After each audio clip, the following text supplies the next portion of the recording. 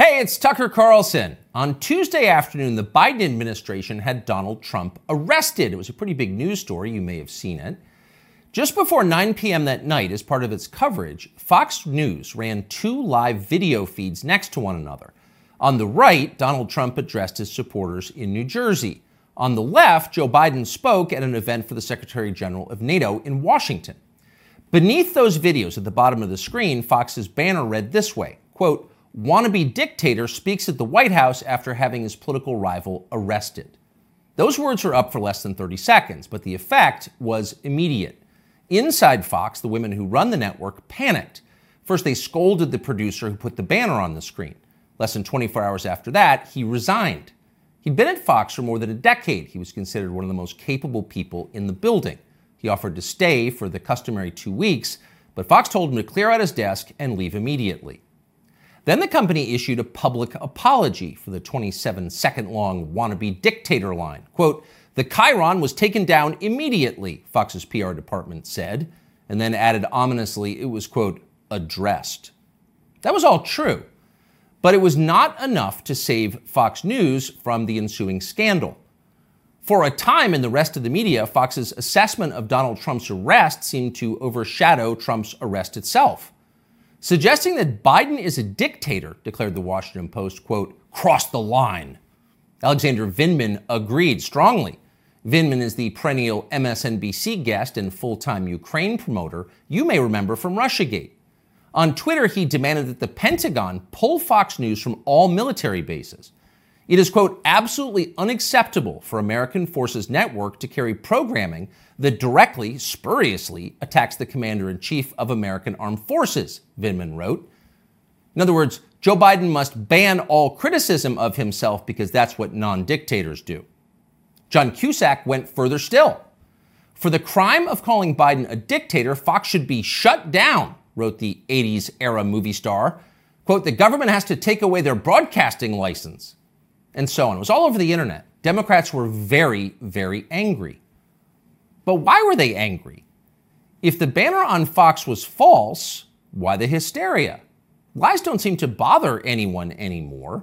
If some cable news producer had called Joe Biden a genius or accused him of being secretly Sudanese, would anyone be yelling about it? Would Fox News have apologized for it? Probably not. But calling Joe Biden a wannabe dictator, that stung. So you've got to wonder, if you're being honest with yourself, is Joe Biden a wannabe dictator? That question came up yesterday at the White House briefing. Here's how it went. Last night, Fox News ran a chyron that referred to the president as a wannabe dictator, and I'm wondering if the White House has any comment on that. So look, there are probably about 787 million things that I can say about this. That was wrong. About what we saw last night, but I don't think I'm going to get into it. There's no comment the White House has on. I think I just commented. Oh, no comment necessary. Of course Joe Biden's not a wannabe dictator. Just because he's trying to put the other candidate in prison for the rest of his life for a crime he himself committed doesn't mean he has a totalitarian impulse. Come on, that's absurd.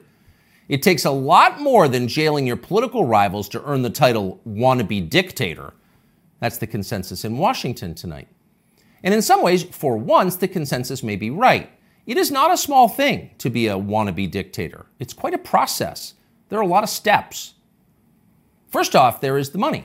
The one thing that all dictators have in common is they enrich themselves and their families, their tribe, even as the countries they govern grow steadily poorer and more desperate. They take kickbacks from businesses and from other dictators. They use the official functions of their government to funnel cash to themselves. They don't bother to hide the fruits of this. They live in garish mansions with big lawns, far from the teeming cities, even as their own citizens languish in growing poverty, in some cases literally living in tents on the street. So they don't really hide it, it's all pretty blatant. And ordinary people resent it. Of course they do, and wannabe dictators know they resent it, but they don't care. There's nothing the population can do about it in a dictatorship. It's no longer possible to fight injustice in a system like that. People can't gather in large numbers to protest the rule of the dictator. If they try that, they'll be arrested by his state security services, even years after the fact. A visit from men in body armor at the breakfast table. That happens. And if citizens persist in believing they can gather in groups to protest, they may be shot to death, a bullet to the throat. And then, just to make the humiliation complete, to make the lesson gin clear to everyone else watching, their relatives can be arrested for daring to complain that their children were killed for complaining. That actually happens in some places. Ask Ashley Babbitt's mother. Here she is in handcuffs. You're arresting Ashley Babbitt's father. You murdered her inside the Capitol, now you're going to arrest her? Come out of there. 101, have a transport response. Sidewalk. So don't be like Ashley Babbitt's mother, much less like poor Ashley Babbitt. She's dead now. That's the message a wannabe dictator would send. And by the way, it's not just public protest that would be banned in a dictatorship. You wouldn't be allowed to complain from your own home. Unauthorized opinions expressed on the internet would be censored. Go too far, press too deep, tell too much truth, and they'll just erase your opinions. They have no choice, really. It's a matter, as they say, of trust and safety. You must trust the leader, or else you will jeopardize his safety. Not that you really can jeopardize his safety at this point. The leader has nuclear weapons, and you don't. He'll remind you of that from time to time. And in any case, you're in the process of being disarmed anyway, along with everyone else who has shown questionable loyalty to the leader. Those who support the regime can keep their weapons and use them freely, including on public transportation. That's a core civil right for them. But for those who dissent from the program, self-defense is an unaffordable privilege. Turn in your guns, Mr. and Mrs. Peaceful Opposition. You're a danger to society, and we know who you are. And in fact, the wannabe dictator does know who they are because he knows everything. Technology has made him all-seeing. A report in Wired magazine just this week revealed that the highly non-dictatorial Biden administration is busy tracking the phones of millions of Americans without their knowledge and without bothering to get a warrant. And at the same time, the same non-dictatorial administration is stockpiling a massive trove of damaging information about these same Americans, to be used at some point, we are sure, for entirely noble purposes.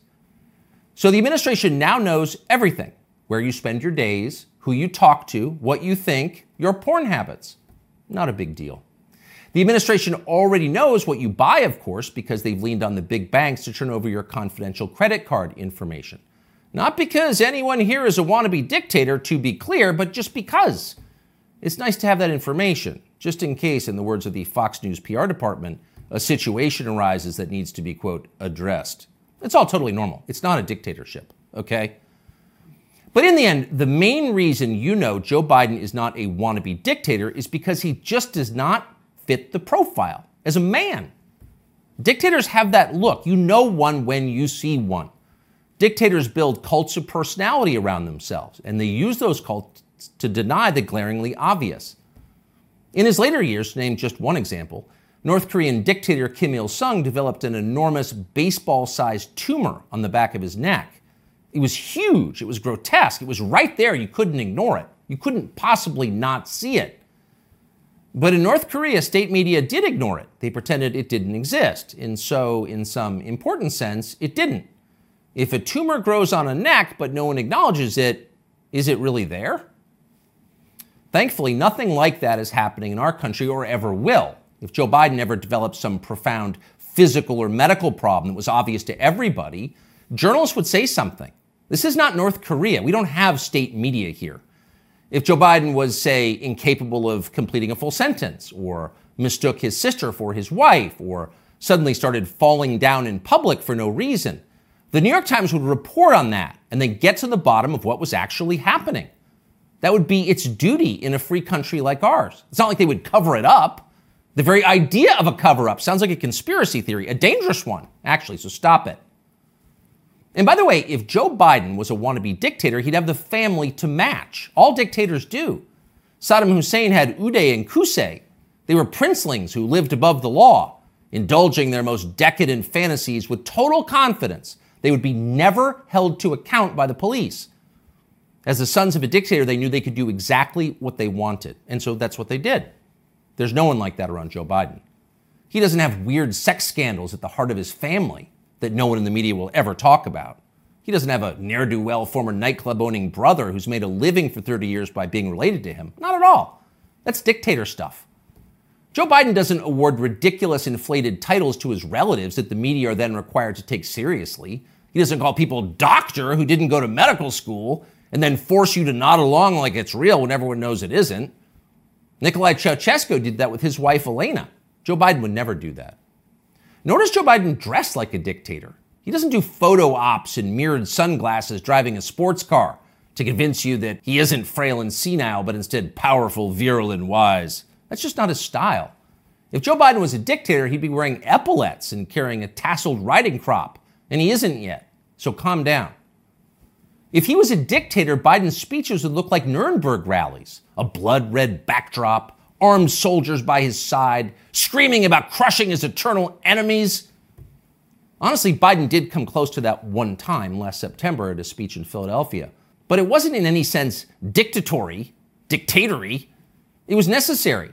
As MSNBC assured us at the time, quote, Biden aimed to showcase his faith in the military apparatus and its ability to back the democratic order. See, it was about democracy, not dictatorship. No cause for alarm. He is not a dictator. A dictator would stockpile ammunition for his own bureaucrats, including his tax collectors. He'd redefine the legal code to make disloyalty to the regime the most serious crime. He'd claim dominion over the most intimate parts of his citizens' lives. He'd define what attitudes they were allowed to have about sex and religion and how to raise their families. He would even, in his final grandiose stage of dictatorship, claim ownership of their children. And Joe Biden wouldn't do that. And to prove he would never do that, Biden just this week released this video. These are our kids. These are our neighbors. Not somebody else's kids, they're all our kids. And our children are the kite strings that hold our national ambitions aloft. It matters a great deal how we treat everyone in this country.